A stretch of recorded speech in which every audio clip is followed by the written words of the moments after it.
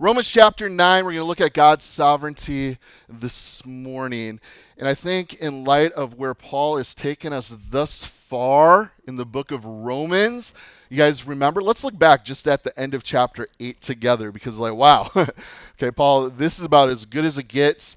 He said, yet all these things we are more than conquerors through him who loved us. Verse 38, for I'm persuaded that neither death, nor life, nor angels, nor principalities, nor powers, nor things present, nor things to come, nor height, nor depth, or any other created thing shall be able to separate us from the love of God, which is in Christ Jesus our Lord. That's pretty awesome, isn't it? That is rad. That's about as good as it gets. What is going to keep us from the love of our Savior? Nothing. Okay? So where does Paul go now? What is he going to say next in light of this? Well, he talks about the nation of Israel for the next 3 chapters. How does that work? How does that fit?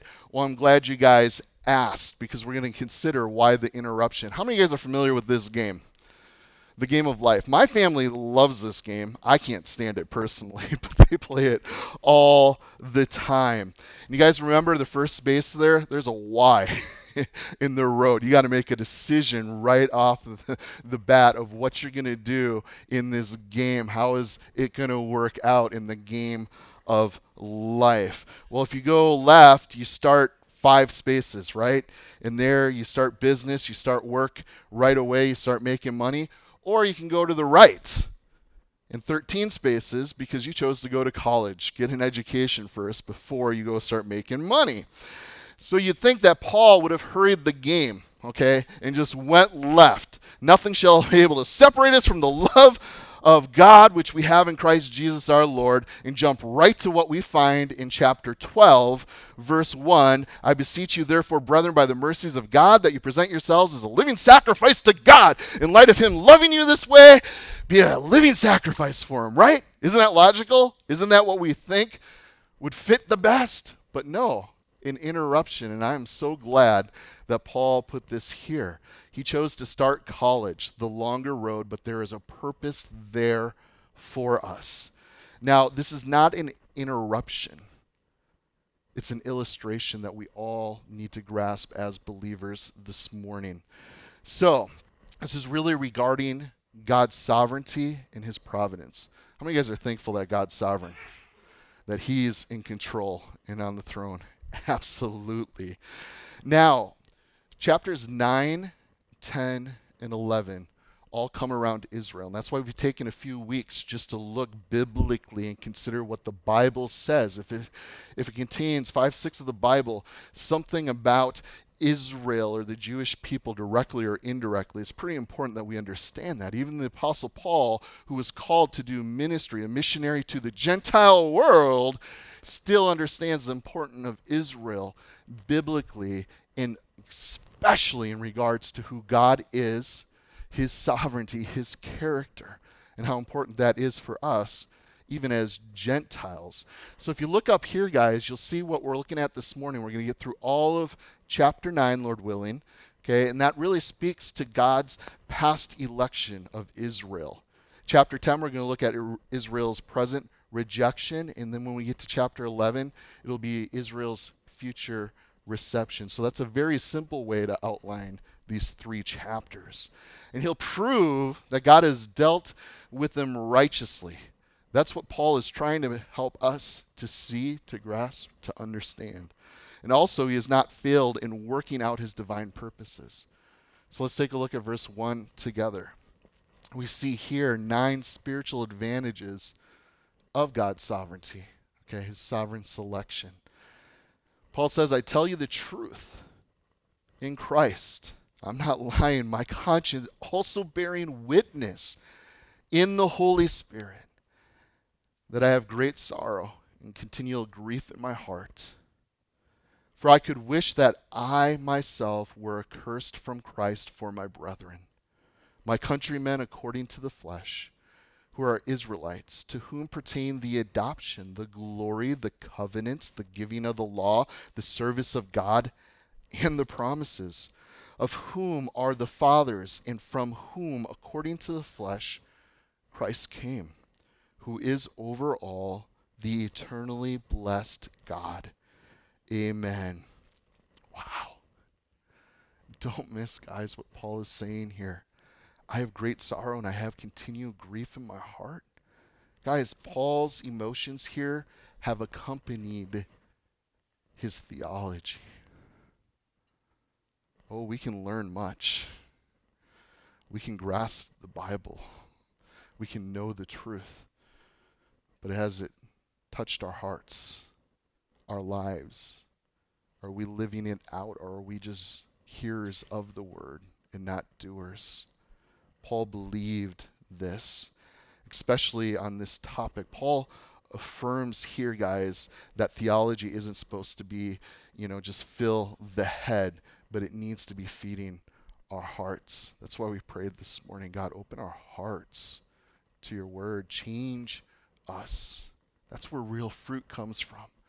And check out verse 3 here, guys. This is, he stood ready to forfeit his own hope, his own salvation, okay? If Christ would save his countrymen. Look at verse 3. I could wish myself to be accursed. That means literally be damned to hell, okay? Apart from salvation, from Jesus completely. I would give up my salvation, be accursed from Christ for who? My brethren. And who was Paul? He was a Jew. For Israel, my Jewish brothers and sisters, my countrymen according to the flesh. So love doesn't go deeper than this, does it? Have you ever had a heart in that way? A loved one? Man, I pray, Lord, open their eyes. Let them see, God, that they would seek you and find you and know you to be forgiven of their sins. Man, I'd give up my salvation if you would save them. Where does that type of heart come from? Wasn't Jesus willing to lay down his life to die that others may live?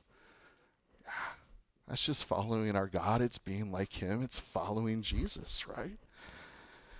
And then we look at verses 4 and 5, okay? He lists 9 advantages. Did you guys catch those? That even, it makes their rejection worse. Israel rejected their own Messiah that they'd been looking for, hoping would come to set them free. And he came and they rejected him. It says in verse 4, who are Israelites to whom pertain the adoption, right? We've been studying Genesis. God chose them. The glory. They were given the covenants. The giving of the law through Moses to them. They were called to serve God. They were given precious promises, of whom are the fathers, and from whom, according to the flesh, Jesus came. The Messiah came, Yeshua, who is over all, the eternally blessed God. Amen. Yet with all these advantages and special blessings as a people, they still didn't acknowledge Jesus as the Messiah. Wow. Aren't you guys glad that we live in a Christian nation and we acknowledge Jesus as the Messiah of the world? Wow. We've been given much, guys. Show of hands. How many of you guys like Christmas as your most favorite holiday of the year? Most of you guys. Well, at least half of you guys. Right? Think about it. Christmas. Christ-mas. Coolest holiday of the year.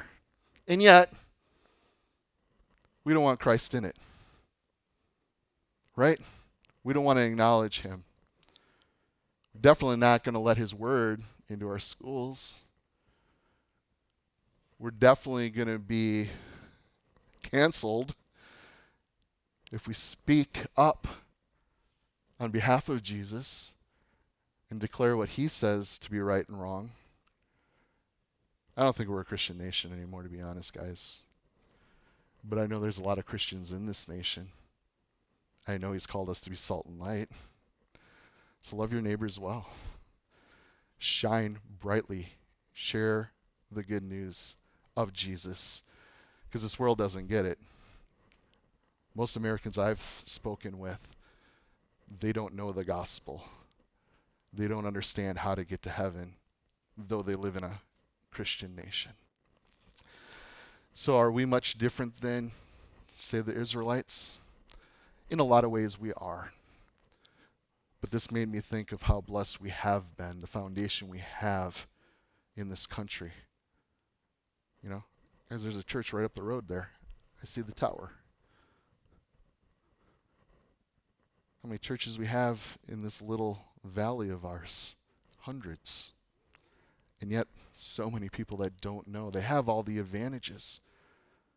Well, I don't know what the gospel is. Google, what's the gospel? What? I can read what Jesus did? That God became a man and died for me? That my sins could be forgiven? There's hope, there's eternal life? It's really that easy. If you're watching at home, Google the gospel. Okay. It's right there. We have all the advantages, but yet we do everything to put God at arm's length. We don't want to deal with you. We don't really want to think with you. That's why a lot of people don't come to church.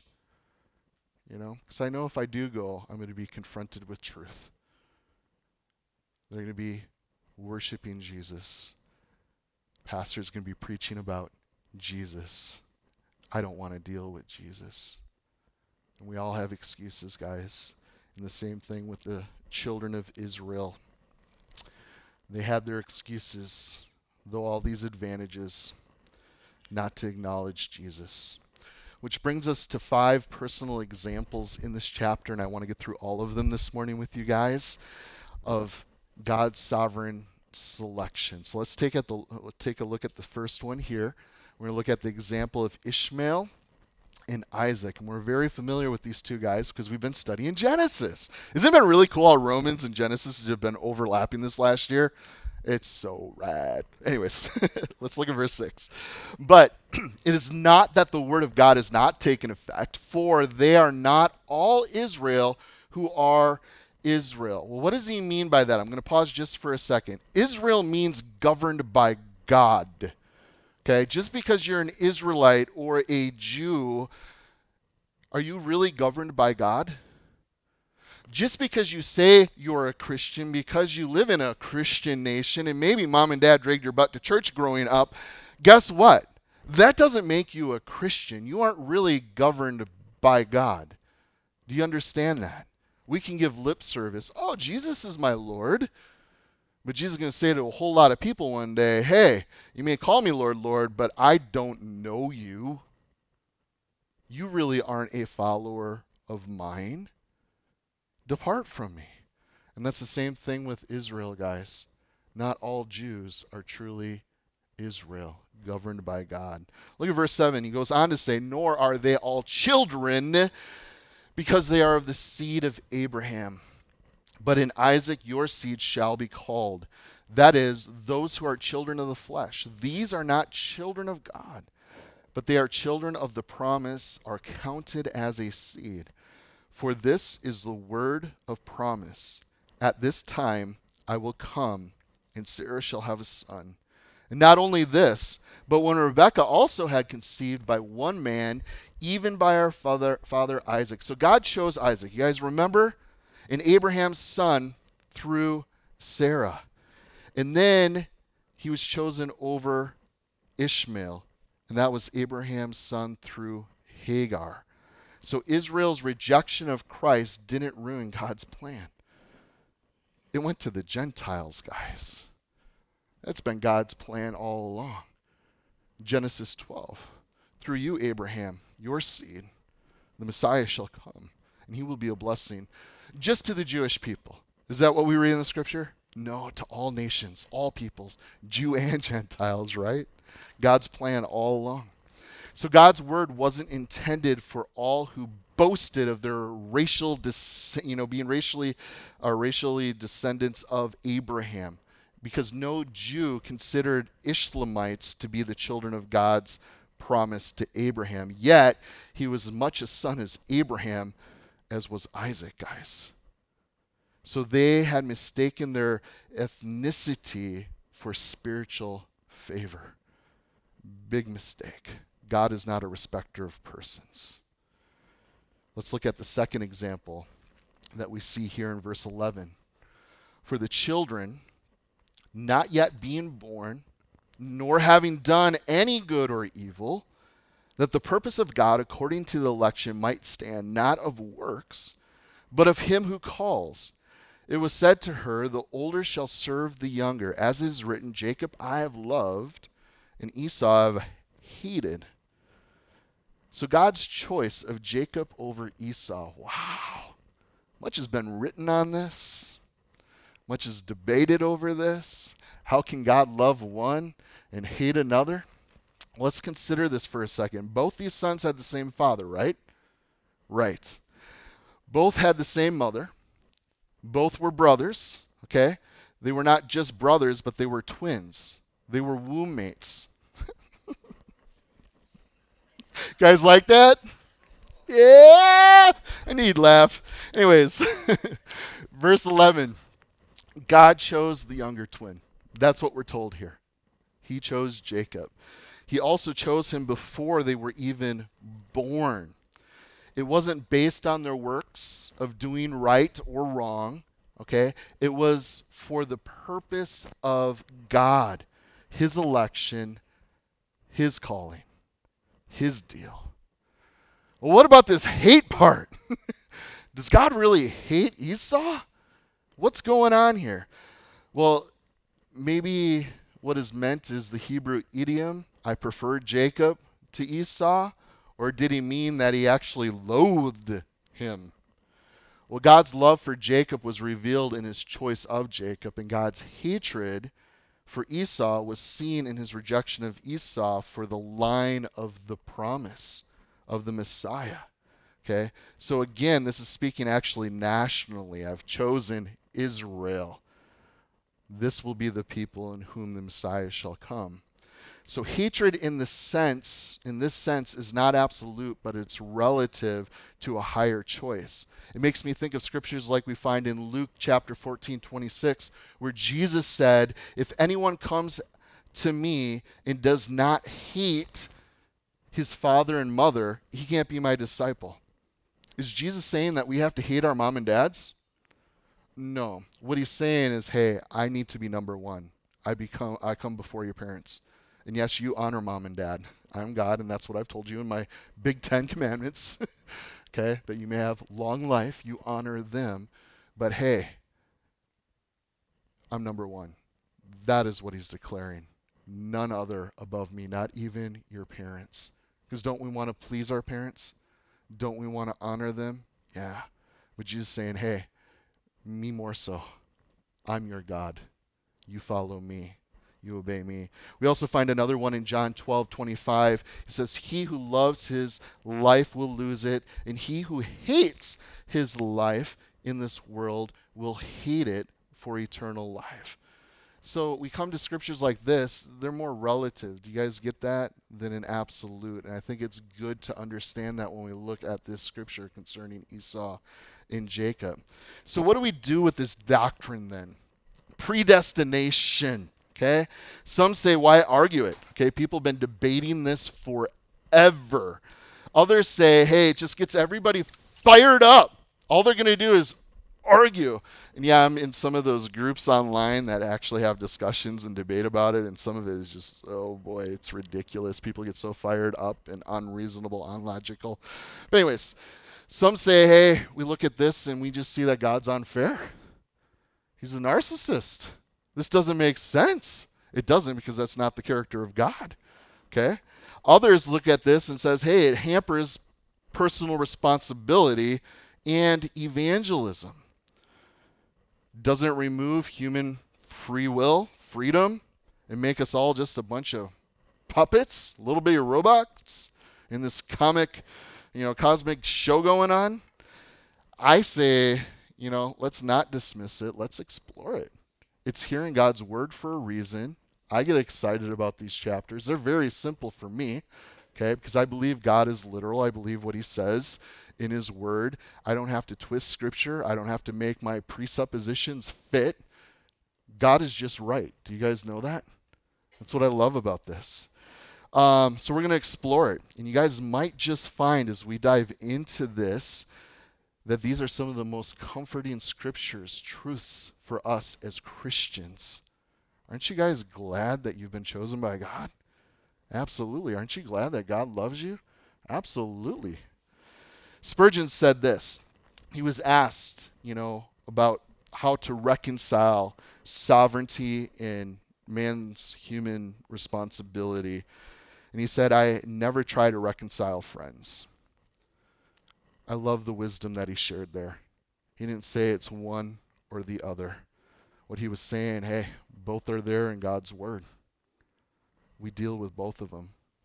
We have today a lot of different camps within Christendom. And when it comes to this debate of sovereignty, we have people saying you have to be an Arminianist or you have to be a Calvinist. And some of you guys are, what are those? God bless you. Stay in that place. It doesn't really matter. Okay? What matters is what God says. But the problem is we have people who say, hey, I'm a Calvinist. Calvinism is the gospel. Okay? God chooses, period. He hates some people. He's created some people for hell, period. And he chooses some to be in heaven with him, period. Okay? You have to ignore a lot of scripture to continue to hold to that theology. That's dangerous. Because the Bible does talk about God choosing, right? We're reading this morning. It's hearing God's word. We got to deal with it. But at the same time, guys, we can't ignore the other scriptures because there's another camp out there of these Arminianists that we're pretty good people and we can actually seek God and choose him and find him. And there are scriptures to back that up. But on the flip side, guys, we have a lot of scriptures that talk about our depravity. Okay? That there is a work of God's Spirit in our lives. There is a grace. Okay? Titus 2:11 that has appeared to all men, but it's a working of God. And our salvation is based on what we do and don't do. And that gets scary because you can be in with the Lord and saved one moment, and then you can blow it as an Arminius, and you can be unsaved one day, and then you can repent and be saved again. That's unscriptural too, guys. Either you're a child of God or you're not. God doesn't adopt you into his family, save you to unsave you. Eternal security is pretty clear in Scripture. So I look at these two camps, and what I've seen my entire life, though there's so much debate and fighting going on with these two groups, I'm like, you guys need to repent. Our God, and yes, they are brothers and sisters, though they will break fellowship with each other. If they believe on Jesus Christ, they are saved. That's what the Bible teaches us. Okay? And there's some very smart brothers and sisters in these camps who really make some strong arguments for their point of view. But what every single one of them have to do is ignore parts of the Bible. And we will not do that here at Freedom Fellowship, guys. We will stand upon the whole of God's word. And if God teaches us that we have responsibility, which how many of you guys have read quite a few scriptures in the Bible that we have responsibility, right? Yeah, all over the place. How many of you guys have read a whole bunch of scriptures about God's sovereignty, that he's in control? Well, they're both there, guys. We're not going to ignore one over the other. Amen? We're going to take the word of God. So there may be some mornings I've had people say, hey, Pastor, you sounded like a Calvinist this morning. Well, praise God. If we're talking about God's sovereignty, because that's where we're at in the word of God, praise the Lord. But I'm not a Calvinist because I believe God so loved the world. That means everyone, guys. That's the gospel, that whoever believes in him, that's next time we get into Romans chapter 10, we're going to get into that. But the point is, guys, there's a lot of debate around there.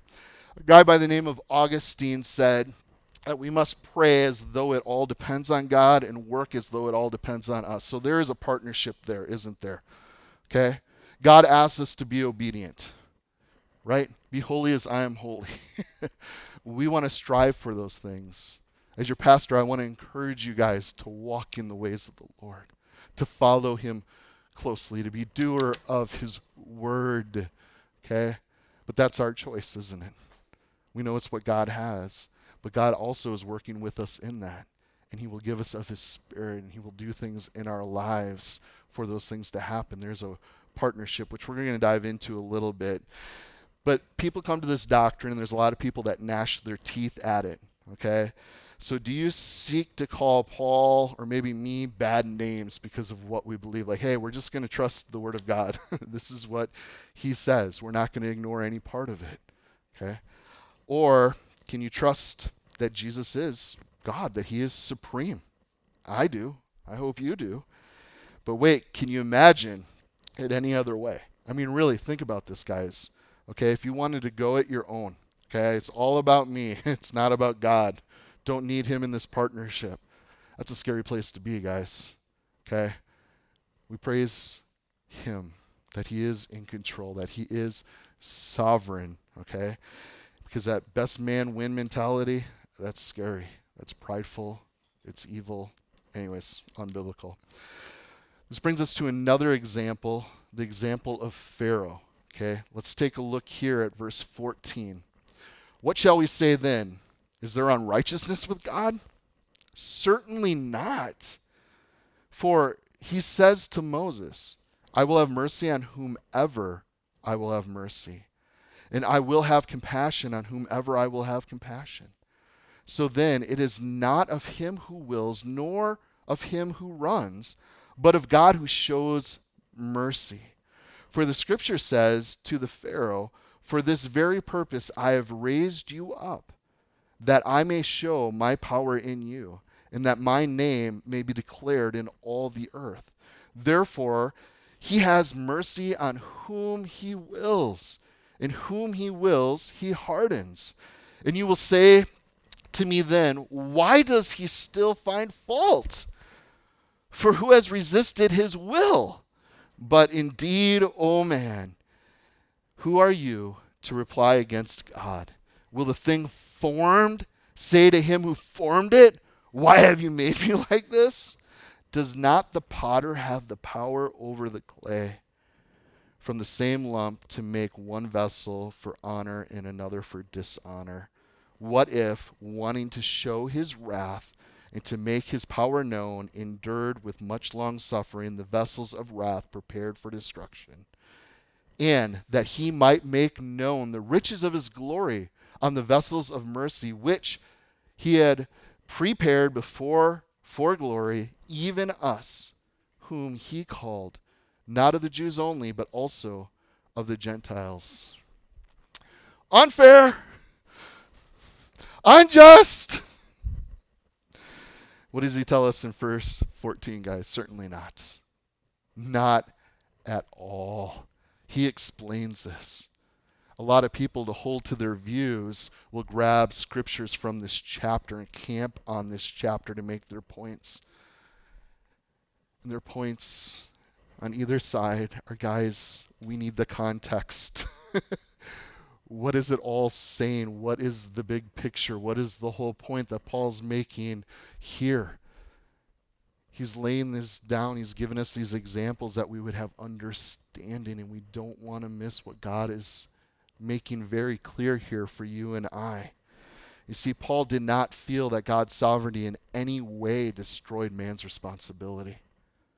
The God who ordained the end, saving the lost, also ordains the means to that end. Okay?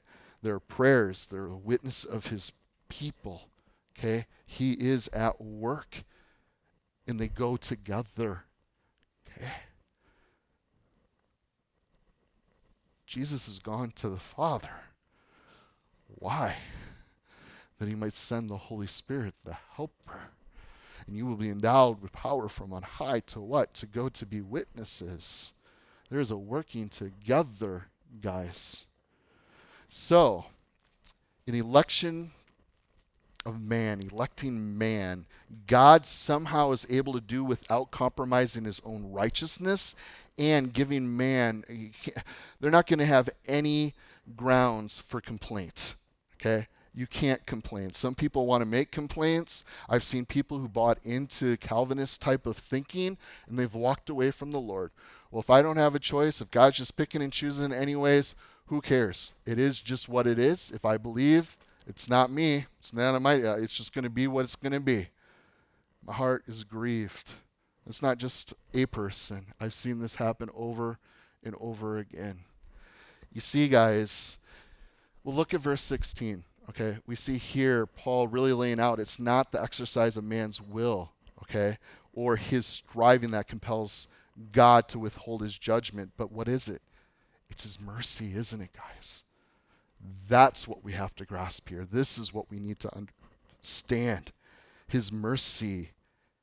So God is not obligated to save anyone. Okay, we deserve to be condemned. Any of you guys without sin? Okay, I've blown it today, I'll be honest. Okay, we're all sinners. We've all fallen short of the glory of God, every single one of us. If God is just, and don't we want a just God? He's declared to be just, and I'm thankful, okay? Because let me tell you what, I've spent a lot of time in a courtroom, okay, on behalf of some brothers and sisters who've done some things, and let me tell you what, I'm thankful that the judges are being just and fair, because there's some people I don't want to see ever released, okay? They're not good people, okay? They should be locked up. They will be a harm to others, and I do not want them harming other people. I want a just judge. And don't we want a just judge? Okay? If somebody did something to one of my family members, I would want justice on their behalf, okay? And God, we know, is just. So, Israel, even with Israel, guys, them being chosen, it was only, and you guys need to grasp this, Israel being chosen was only because of God's grace and mercy. That was it.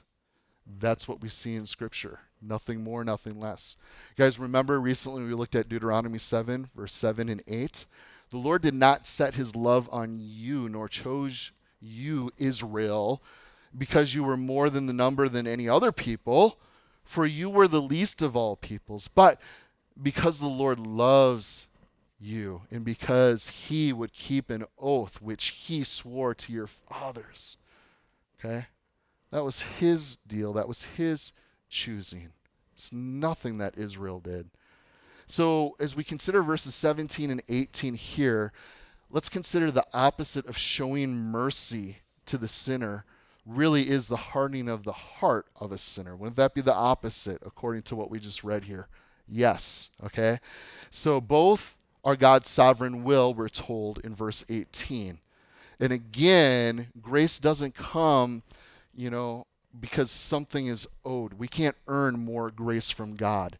Grace is a free gift. You can't earn a gift. It's freely given. So God's grace is a gift. It has to be, or it's not grace any longer. So did God force Pharaoh and unbelievers to sin? No. Okay? They had the free will to do it. Okay? I know this whole total depravity talk that we see in the Calvinist camp, okay, it's part of their tulip, their 5 beliefs that they have that come around that doctrine. That came out of the Reformation. You guys can go back to the early church fathers. They went to bat for free will. That's what's taught, and that's what we see in Scripture.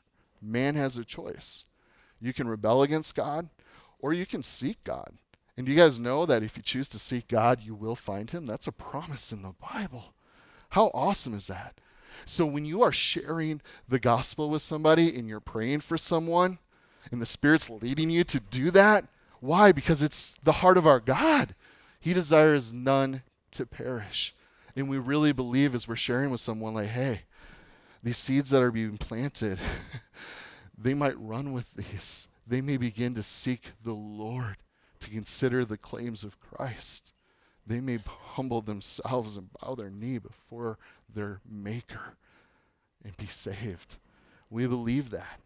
So, when it comes to Pharaoh, okay, and I want you guys to know that neither here, guys, nor anywhere else is God said to have hardened anyone before they first hardened themselves. I'm still looking for that in Scripture. I have not found it. Okay, we do see that God did harden Pharaoh's heart. Okay, Exodus 9, verse 12, 10:1, 20:27, chapter 11, verse 10, 14:8.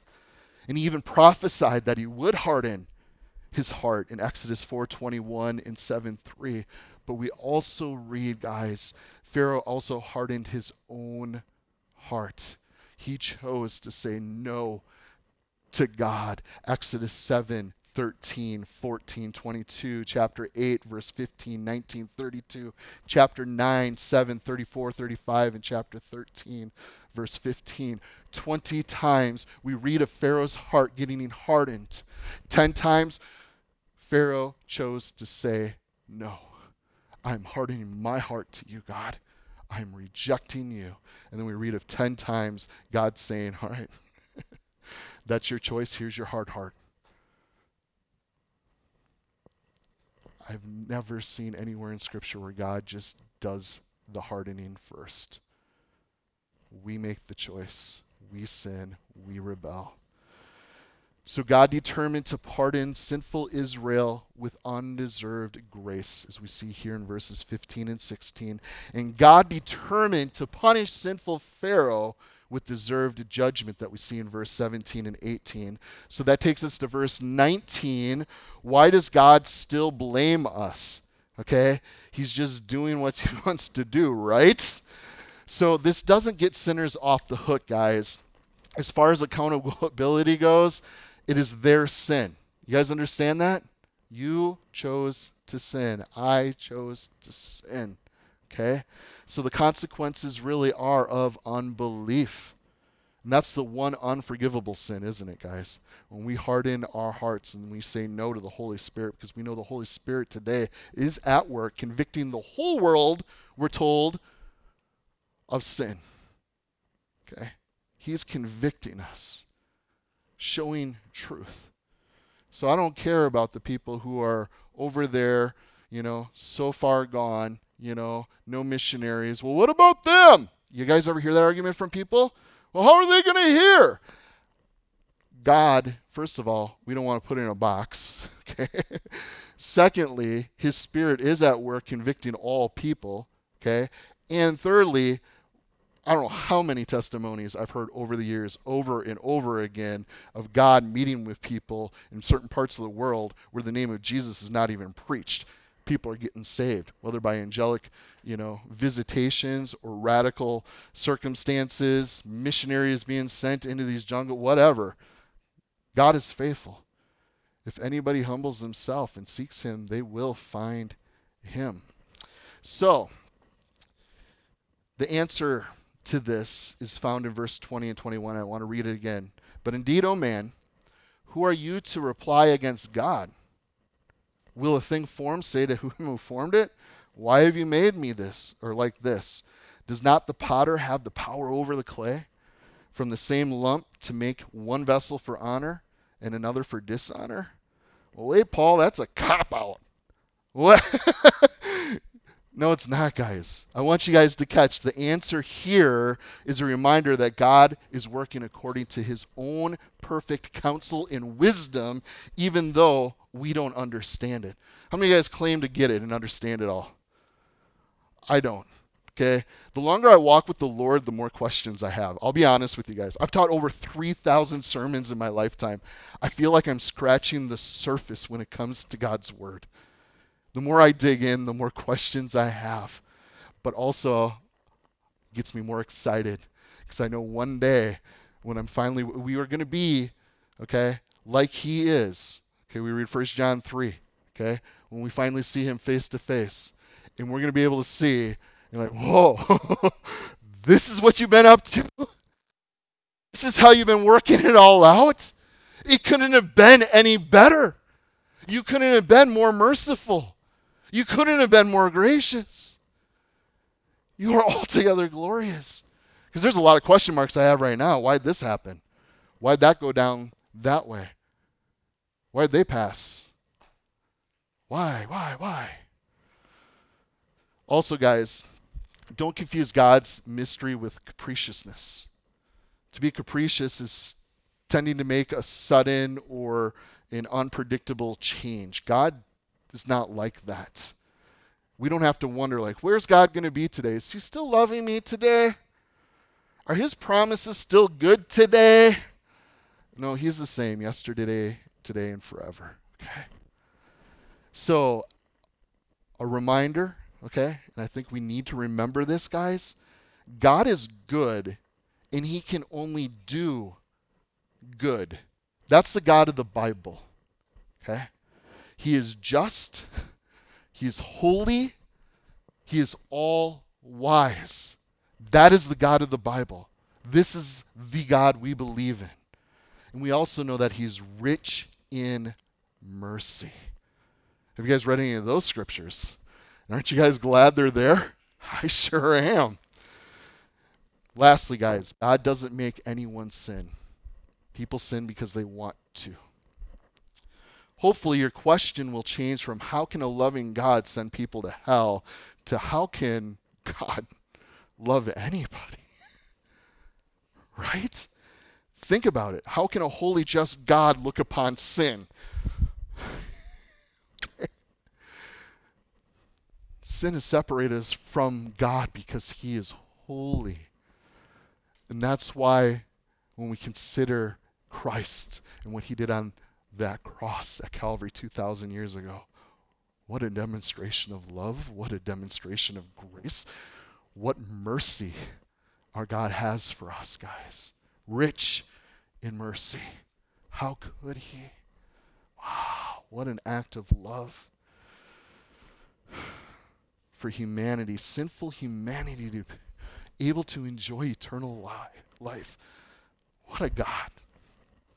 So the hypothetical question, what if? Look at verse 22. What if God, wanting to show his wrath, to make his power known, endured with much long suffering the vessels of wrath prepared for destruction, and that he might make known the riches of his glory on the vessels of mercy, which he had prepared before for glory.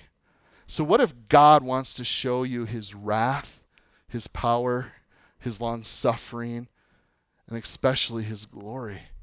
What if? God has every right. And that brings us to another great example that we find in Hosea. This is our fourth example in this chapter. Look at verse 25 and 26 with me. As he says also in Hosea, I will call them my people who were not my people, and her beloved who was not beloved. And it shall come to pass in the place where it was said to them, you are not my people, there they shall be called sons of the living God. So this is Old Testament, guys. This Old Testament prophet predicted that God would, with no limit, give his grace to Israel, but would save repenting Gentiles. That's what he's speaking. Hosea called these Gentiles the sons of the living God, not the Jewish people. We see that also in Hosea 2:23 and chapter 1, verse 10. So here Paul seems to shift his focus here from questioning God's character really to celebrating his mercy. Are you guys getting the point? The context here. Where is he going? Our God is abundant in mercy. This is the point. So God has plucked all believers, both Jews and Gentiles, off the road of certain judgment, and he's lavished upon them this rich mercy. So Gentiles are included in God's redemptive plan, which brings us now to the prophet Isaiah, and we see another example here in verse 27. Isaiah also cries out concerning Israel, though the number of the children of Israel be as the sand of the sea, the remnant will be saved. For he will finish the work, and he will cut it short in righteousness, because the Lord will make a short work upon the earth. And, as Isaiah said before, unless the Lord of the Sabbath had left us a seed, we would have become like Sodom, and we would have been made like Gomorrah. So only a remnant of the Jewish people will be preserved. Verse 27 and 28 here, you guys think of all the millions of Israelites that are in the world or that have been. Only a small remnant have been saved. Does a Jew still need a Savior, a Messiah? Absolutely. Just like the rest of the world. We need God. So verse 29 then, even this remnant, okay, would perish apart from the grace of God. It's still coming back to him in his grace. Okay? I'd love to talk about remnant at length. A lot of people think we're done here in the West, in America, because we've turned our back on God. Do you guys know that there's still a remnant here? Do you guys know that in the last couple of years, with everything shaking out, okay, I think God's doing a refining in his church. Okay, people are getting saved. There is a remnant there. And God's going to use that remnant. A lot of people are talking, hey, we're living the last days. All this stuff's going to happen. There's a lot of crazy that the Bible talks about happening. But I truly believe that's going to happen because right now we are a preserving grace and salt. God is using this small remnant, okay, to be salt and light right now. But if the rapture happens and we're taken out, what's going to preserve? Where's the light going to be? Okay, we're taken out, and a lot of the stuff that people are fearful of happening and coming down the pike, it's going to happen, but I really believe all that stuff, it'll happen after we're out of here. Anyways, I totally got sidetracked. The point is, there's a remnant today still in the land, here and in Israel, and there's a remnant all over the world. You guys know the gospel has gone to almost every people group in the world. Okay, we're literally, in our lifetimes, if the Lord doesn't return, the gospel will go to all peoples. That promise was made by Jesus, Matthew 24, 2,000 years ago. It's in our lifetime that it's actually happening, guys. Pretty exciting time to be alive, okay? And there are God's people all over the place. And I'm believing that God is good and he is big. Some have told me we are past redemption. There can be no more revival ever here in the United States. We're too far gone. Stop putting my God in a box. Open your Bible and read. Our God is a big God, and if he chose to move in a radical way in his mercy, he's going to do it, guys. So why not get on our knees and actually pray for revival? Why not get on our knees and ask the Lord, what is our part? What are you asking me, Lord, to do? How can I bear fruit, much fruit for your glory, for your kingdom? How can we, as a church family here at Freedom, be about God's business, his kingdom business? What is he wanting for us to do together? Because we got a big God who's still on the move. People are getting saved today, guys. That's the truth. The gospel's not being preached just here. Tens, thousands, hundreds of thousands of churches today are proclaiming the good news of Jesus Christ. It's beautiful. God is not done. So don't give up on him. Instead, acknowledge what he's up to. Do you have eyes to see? Can you discern what the Spirit of the living God's up to? Because it hasn't changed since Jesus left. He's in the business of saving people. It's not too late. And he's going to be doing that. That's what he's going to do. He's even going to come back one day and set everything right. I can't wait for that. Anyways, why do you guys keep getting off? Sidetracked. Gee whiz. Okay. How about we just do you guys want to do a quick course on logic? Help us fill this in. It might help. I like visuals. How many of you guys like visuals? Good. Okay. Consider with me, look at the circle of theism with me for a second. Everything inside of this circle would constitute, okay, or have affiliation with a god or gods, okay? Everything outside of the circle, you guys familiar with atheism? No, or non, so no God. We know atheists out there. They don't believe God, but they're very angry at God. I don't get it. Anyways, so when someone doesn't believe in any God or gods, they are outside the circle of theism. Does this make sense? Okay, now track with me. In the circle now of justice. We know God is just, okay? Everything inside the circle here is justice or righteousness. Everything outside of the circle would be non-justice. So this includes everything outside of the circle of justice. I didn't say injustice, though. Okay? Is injustice inside the circle or outside the circle? Outside the circle, right? Is injustice a good thing or a bad thing? Bad. It is evil. Is mercy a bad thing? No. Is mercy inside the circle of justice?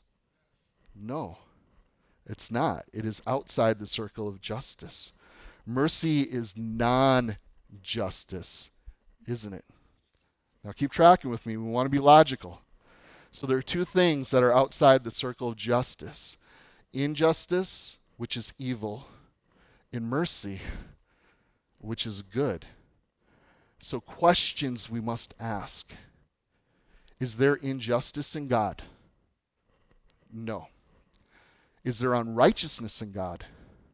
No. Is there iniquity in God? No. Is there non-justice in God? Yes. And thank God that there is mercy and grace in the circle, okay? Not in the circle of justice. Because, man, there's a lot of injustice in the world that can be met with the love, the grace, the mercy of our God. And that's why verse 15, guys, I will have mercy on whomever I will have mercy. Does this verse make a little more sense? A little more logical? Do you guys get the big picture here of how it works? This is what Paul is laying down and trying to communicate to us. You guys even know that within our own justice system, a president can exercise this thing called an executive clemency. Okay? It shows the mercy on one prisoner. Is he obligated to pardon everybody? No. God will have mercy on whom he will have mercy. Let me tell you what. We've all fallen short. We've all sinned. We're all guilty. Okay? And we can find mercy from God, even in our rebellion. So, Jacob got grace. Esau got not injustice.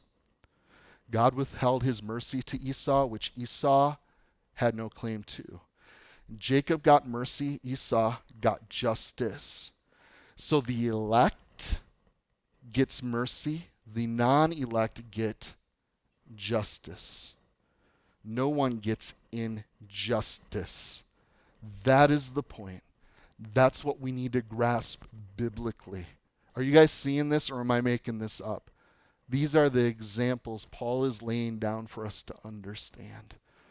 So many people want to trip over this chapter, over these doctrines. I think God's pretty straightforward for us. We need to receive the context, the big picture here.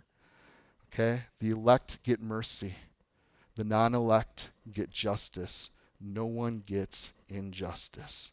Now, I want to for a second insert the doctrine of currency. Okay, what's currency? Something that's running together. Can events be fully caused by God and fully caused by the creature as well? That is the question I want to pose before us this morning. Can they both be working together fully? How many of you guys know what a botanist is? Scientist, right? They can detail, they study plants, growth. They can tell you why grass will grow, such as the sun, the different moisture that's needed, temperature, the nutrients, and the list can go on.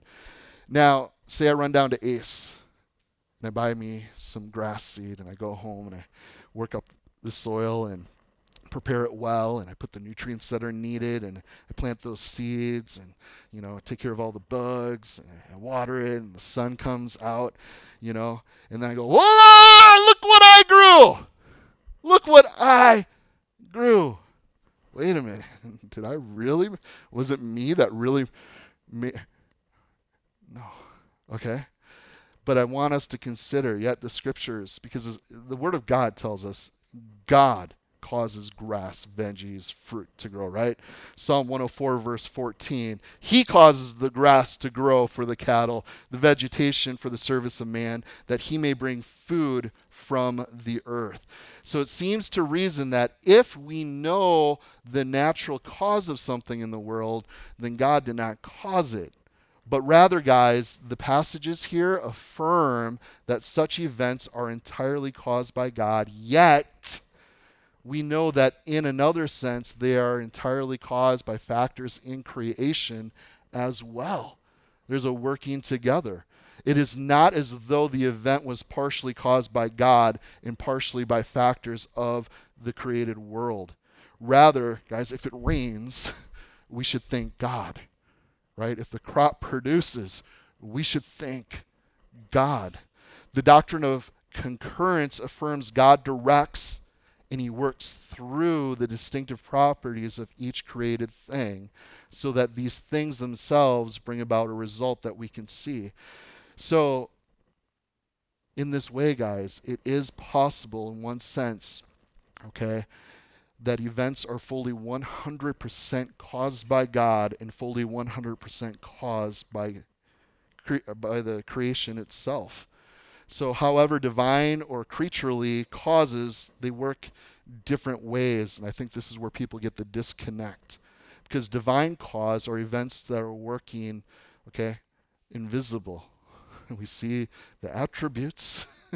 We know God's there behind the scenes, directing the cause. Therefore, could be called the primary cause in plans and initiates everything that happens. But the created thing brings about the actions in ways that consist with the creation's own properties.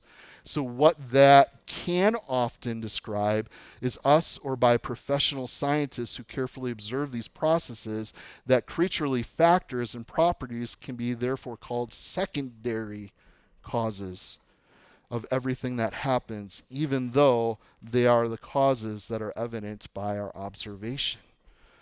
So it's really good to have a grasp and an understanding that, yeah, God is sovereign. We have our responsibilities, and there is definitely a working together.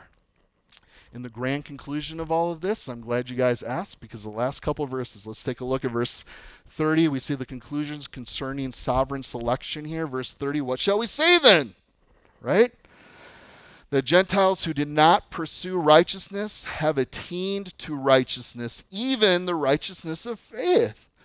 But Israel, pursuing the law of righteousness, has not attained to the law of righteousness. Why? Because they did not seek it by faith, but it were by the works of the law. For they stumbled at the stumbling stone, as it is written, behold, I lay in Zion a stumbling stone, a rock of offense, and whoever believes on him will not be put to shame. As I mentioned earlier, guys, the Jews did not, these legitimate claims on being, the children of God, God's special people, this national heritage. Guys, it was all about faith. It's always been about faith, about belief. Okay? Just because you are a Jew outwardly doesn't mean that you have God in you. It's the same thing for you and I. Just because we give lip service to faith doesn't mean we have Christ in us. Okay? We can play the game. We can look like a good Christian. Works, doing this or that doesn't save anybody. Faith in God is what saves you. So the Gentiles who didn't pursue righteousness, they attained it by faith. The Jews who did pursue righteousness based upon the law, what'd they do? They fell short of it. So Israel's refusal to believe in Jesus Christ was the reason for their rejection. He was their stumbling block over whom they had tripped and fallen.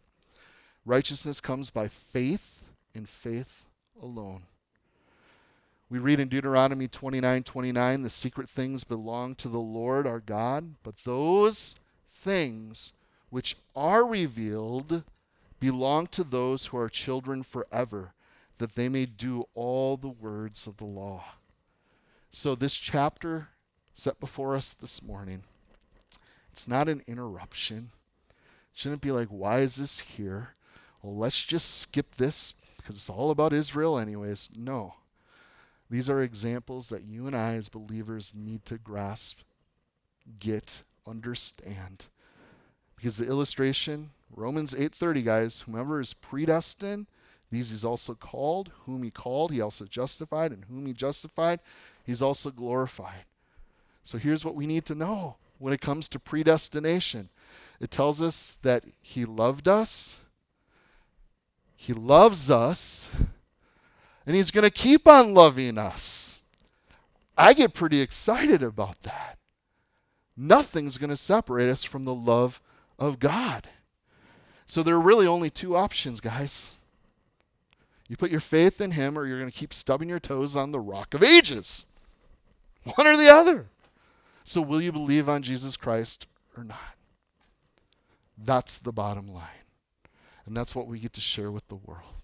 This good news. God loves you. There's this beautiful, amazing grace, this gift, forgiveness of sins, and you get to be with God forever, eternal life, because of what Jesus did by dying on the cross and then rising from the dead. This is the promise he's given to us, to all who believe. Will you have faith? No, I'm good. I got it. How many people say that? I do this, I do that, I'll be okay. No, you're not. Doesn't matter how great you are, you still need a Savior. Have you put your faith in Jesus? And he is a stumbling block to so many people today. That's why Jesus is being canceled. People are easily offended. But let me tell you what, guys, this is a glorious truth. I don't think it gets much better than this. At least I haven't found anything better than this. Don't be ashamed of the gospel, guys, for it is the power of God unto salvation. So, Father, we are thankful for your sovereignty. We are thankful that you are on the throne and in control. The things that have been shaken out or will shake out, it's not tripping you out. Lord, you see it all together, and in it, your plans, your will is being accomplished, and we thank you for that. We thank you that you so loved us, God, that you gave all of yourself on that tree 2,000 years ago. Thank you for how you love. Thank you that we get to be a part of this kingdom business, Lord, the family business, that we get to go and share the hope of you with this world. And I do pray for those who struggle over this debate, Lord, of our free will and what we need to be doing and what you have done or what you do, Lord. Help us just to rest in the balance of your scripture. Just saying, yeah, you got it. And at the same time, knowing that you're asking of us, Lord, and that we would be obedient and faithful, Lord, to what you're asking. And most of all, we are so grateful for the working of your Holy Spirit, God. Help us, Lord, to walk closely to you, to be in step, to go and bear much fruit for your glory. We pray in your name, Jesus. Amen. Amen.